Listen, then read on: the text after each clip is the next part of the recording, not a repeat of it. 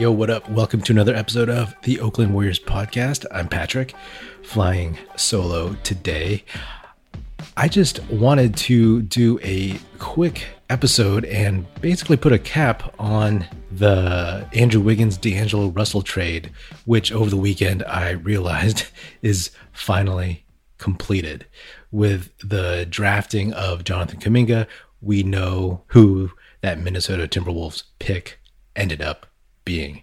Now, I want to talk about this because it's been something that we've all lived with as Warriors fans for such a long time, especially this past season, knowing that the Timberwolves would be bad and watching where they would land in the standings. And ultimately, they kind of screwed us by playing better and not giving us a top 4 or 5 pick, right? We end up with 7, of course, and the basketball gods, they just smiled down on us and gave us Jonathan Kuminga. Thank you. But it's fascinating, right? Because there were other pieces here and there, but this trade goes back to the Kevin Durant free agent signing in Brooklyn. After that writing was on the wall, the Warriors worked out a sign and trade with the Nets for D'Angelo Russell. And we got Russell. We had to give up some picks. We had to jettison Iguodala to Memphis and give up a first-round pick to them in the future. And then we had D'Angelo Russell, and then we traded him to the Minnesota Timberwolves for Andrew Wiggins and this pick with top 3 protection. It's crazy, right? Like, yeah, there were other pieces like Amari Spellman and Jacob Evans went with D'Angelo Russell, but then they ended up in the G League and getting cut or released or something like that. But it's always been a debate, like who won this trade, right? And Warriors fans are adamant that like we won the trade, right? Like Andrew Wiggins is a two-way player. We rehabbed his career, et cetera, et cetera. The Timberwolves fans are like, we won this trade because D'Angelo Russell is exactly what we need. And he helped us keep Karl Anthony Towns happy. And he's Karl Anthony Towns' friend. And he's going to keep him in Minnesota for good. And they're going to be a great 1-2 punch. And we needed a star point guard who could score and get shots off, get his own shot, all this stuff. I mean, we could look at it this way, right? When it comes to Wiggins and Russell, each team had no use for the guy that they had. Wiggins had run his course in Minnesota, and it was time for him to go. He was signed to a max deal, and he just wasn't built to be the fiery leader of a playoff team. I mean, we see that now as Warriors fans. And the reason why he fits with us, though, is because we don't need him to do that. He can just be who he is, right? He can just be the 3rd, maybe 4th option eventually. And the contract, luckily, the front office, management, ownership, they are happy to, well, maybe not happy, but they are willing to pay that, to eat the taxes, all that stuff. But for the Warriors, D'Angelo Russell was a god-awful fit, ball dominant, didn't play defense, wasn't really a great point guard, but he has like this kind of, like slow paced game, which really isn't that exciting and kind of lulls the defense and his teammates to sleep. He's not even really an all-star, he was an all-star replacement in the weaker Eastern Conference. So I don't think you'll ever see him play in an all-star game again, and Wolves fans can say you'll never see Andrew Wiggins in an all-star game at all. But for what the Warriors need, Wiggins is perfect. And for what the Wolves need, we don't know yet because D'Angelo Russell was out for so much of last season. And I'm actually curious to see what happens because when he was out, Anthony Edwards really, really showed out. He showed how good of a player he is. And it's going to be really, really interesting to see the dynamics between Edwards, Russell, Karl Anthony Towns, who gets the shots, how they play, because I didn't watch them too much at the end of the season, but it's pretty clear that Edwards needs and deserves his touches. So that'll come at the expense of probably D'Angelo Russell a little bit. But the whole point of this exercise of seeing, which team got the better deal between Russell and Wiggins, it's almost moot because the Warriors got Jonathan Kuminga, who for most of the season was a top 5 prospect. He slipped because, some guys stepped up. Scotty Barnes jumped over him. OKC surprised people and took Josh Giddey. But number 7, it's a drop, but it's not a huge drop from number 5. And that's why the Warriors won this trade.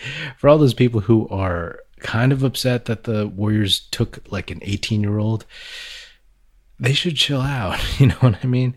Largely because the kid, he played in the G League, but he reclassified. So I don't know if people realize that he's not the same age as like Jalen Suggs, Cade Cunningham. He would have been a senior in high school this past season. Okay? Not a freshman in college, still a senior in high school. The dude won't turn 19 until October of this year. And if you want to know how young that is, James Wiseman is about a year and 7 months older than Jonathan Kuminga. For those of you who don't want young dudes on the team, oh, come on now. Have you seen this kid play? Yes, he's raw. People are talking about how he loses focus on defense, how his shot selection is poor, how his jump shot is inconsistent. He's 18 years old. Again, would have been a senior in high school. So point me to somebody who is fully formed at that point. He's not 19, he's not 20. He hasn't spent 2 years in college. So you put him on the Warriors, and again, if you've seen him play, he has the tools. The Warriors went out and hired a whole bunch of development coaches who just are really, really good at that. Give the kid a chance. Hey, if we're lucky, maybe he gives something to the team in the second half of the season. Maybe he can play some spot minutes here and there. But trust me, you guys won't regret this pick. It's unless for some reason it all just falls apart, and things can happen. There's a lot of like variables involved. Just as I say, like he can be taught how to play well, he could also just not respond to it. So yeah, but I was listening to a Minnesota Timberwolves podcast because I was kind of curious to see what other people thought of this, of the Warriors drafting Kuminga. And this dude was talking about how, he compared Kuminga to Anthony Edwards. And that's a comp that I hadn't thought of. And it's not exactly like the most precise comp. Edwards is more of a true 2 guard who can play small forward, whereas Jonathan Kuminga is more of a 3 that can move up 4 and maybe 5 in the future as a small ball center. Who knows, depending on how tall he gets. But in terms of like their rawness and their power and their abilities, I could totally see that. People didn't know what Anthony Edwards was going to be coming into the league. Yes, he just had one season that showed some really, really great promise. But if he continues in a linear trajectory, he's going to be a very, very good player. With Anthony Edwards, it was like, oh, he has like these physical tools, but he's never won. His Georgia team was not good at all. And did he really have the fortitude and the focus to strive to be a great player? You look at Jonathan Kuminga and you see some of the same things, right? Like you see, oh, he didn't play well. He played 13 games in the G League. And I get it. That's not a ton of games, not as many reps as some of the college guys. But what he needs is a consistent environment, because he skipped around in high school too. He went to like 3 different high schools. He needs a consistent environment where he can get taught the game. And this is a dude that the Warriors don't have. They haven't had like this physical specimen on the wing in a long time. Yes, obviously Andrew Wiggins gets touted for being crazy athletic, but as I said throughout the season, you don't really see it. I don't know if that's because he just doesn't want to do it, or if he's learned that it helps stave off injuries if you don't like go too hard to the basket. Maybe he paces himself. I don't know, but he doesn't really show it as much. Kuminga, that dude plays with so much force, puts so much pressure on the rim that the Warriors are going to need that and benefit from that in the next, I would say he could probably contribute something by year 2. I'm not saying he's going to be playing 25 minutes a game taking over Wiggins' small forward spot, but he won't be Alan Smiley-Gage out there. Anyway, that's enough of that. I mean, if you listen to this podcast, you probably know that I'm a big Jonathan Kuminga fan, have been for a while. And so seeing all like this uproar about how picking him is a waste of Steph's prime, it's disrespecting Steph, all this other stuff. I mean, I just think that's ridiculous, you know? I think that for folks who wanted to trade, there was no trade to be made. There wasn't. The one guy is Bradley Beal. I personally, I'll say this again, like I don't really want to give up the house for Bradley Beal. I don't want to give up Wiseman, Moody, Kuminga, Wiggins for Bradley Beal. And I'm hoping that during the course of the first part of the season, those guys, especially the young guys, they show enough for the Warriors not to move them. Then again, they might show enough for Washington to want them, but you know, two sides of the same coin. That being said, the people who wanted a trade, obviously, hopefully they understand that trading for someone like Ben Simmons would have been a bad idea, that Dame Lillard wasn't available, doesn't really want to come to the Bay and play for the Warriors, and is actually a bad fit. And Bradley Beal, he's happy, apparently for now, in Washington. So make a trade. Trade for what, dude? I don't know, and I'm not of the mindset to just toss around calling people I don't know casuals and all this other stuff. Maybe I've gotten more patient as I've gotten older, but you know, it's really weird because like sometimes I wonder though, what do some of these fans want? And again, like if you go on Twitter or whatever, like Twitter for anything is just a cesspool. It's just terrible. There's a lot of just like BS out there, but I just don't get the people that want to mortgage the future. Like you're wasting Steph's prime. No, you're not. You know, like you don't just give away everything. You don't gamble all that. You don't. I don't think so. If the deal is there and it makes sense, then sure. I'm not tied to all these guys. But if you want to be smart and not just like knee jerk about things, like what are you going to do? What are you going to do? How are you going to have this team with Bradley Beal, Steph Curry, Klay Thompson working his way back from two terrible injuries, Draymond Green, Kevon Looney, and JTA, Jordan Poole, maybe, unless you have to throw him into a trade. And then you're just top heavy again. You're top heavy again like you were in 2019 when a couple injuries just cost it all.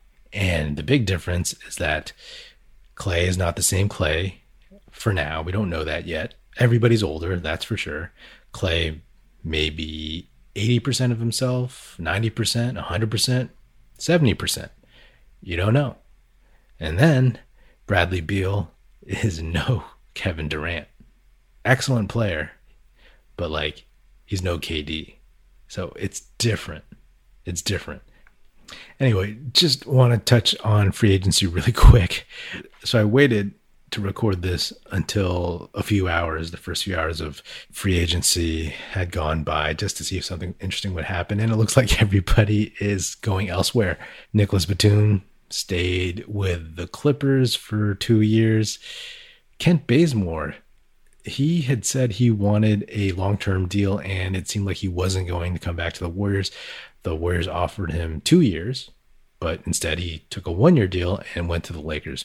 Well within his rights. Who knows what his reasons are? I mean, it may be because he thinks there's a better shot to win in Los Angeles. And that's fine. That's totally fine. Maybe he wants to live in LA. Who knows? I don't know what his aspirations are. But, you know, I mean, it's kind of a bummer because he could have been useful, but it is what it is. I'm pretty sure that Warriors Twitter is going to be mad about today's developments, but we shall see. I mean, I still hold out hope that, you know, a Patty Mills would sign, that maybe Andre Iguodala would come back. I don't necessarily know who else wants 38-year-old Andre Iguodala at a higher price point. Maybe there's someone I'm not thinking about, but, you know, I feel like he would have way more value to the Warriors than he would to like another team because he knows the system, he fits the system, he is friends with everybody. He could potentially like, you know, help the young dudes along, you know. I mean, he's a wing. He played shooting guard early in his career, and then he became a small forward. Moses Moody, shooting guard. Jonathan Kuminga, small forward. Both wings. Good. We'll see. I'm not going to make any judgments just yet. There's still some decent players out there. I mean, it was weird, right? Because there were no really, really big names. I mean, I guess the biggest name was Kyle Lowry, but, that's pretty minor. There were no Kawhis, no KDs, no LeBrons out there. And it was interesting because the Warriors are in that position where they're just trying to find some vets who are willing to take less, to compete for a title. And so you're just kind of looking at these lists of these lesser players, but you're like, oh, you really, really, really want this dude, you know what I mean? I really want Patty Mills, Oh, Kelly Olynyk, man, he would have put us over the top. But we'll see. There's still time, and this is where the Warriors brass has to earn its money. They made, ultimately, when you really think about it, the best choice was the easy choice in the draft, taking best players available. And obviously that's Kuminga at 7 and Moses Moody at 14. But this is the hard part, working with the salary restraints to try to find somebody that is willing to come here to the Warriors and make it work and be that veteran dude. So we'll see. Who knows? By the time this comes out, maybe they've signed 3 people or something. I don't know. Who knows if they can afford to sign 3 people? Anyway, that's another episode of the Oakland Warriors podcast. Be sure to subscribe wherever you get your podcast. Feel free to hit me up on Twitter at Patrick Epino, EPINO, or at Oakland Warriors. Check us out at OaklandWarriors.com. Be sure to tell your fellow Warrior fan friends to tune in and listen. The Oakland Warriors podcast is produced by National Film Society. That's it. Music in this episode provided by Paper Sun. Special thanks to Paul Amardo for production support. See you next time, and go Dubs.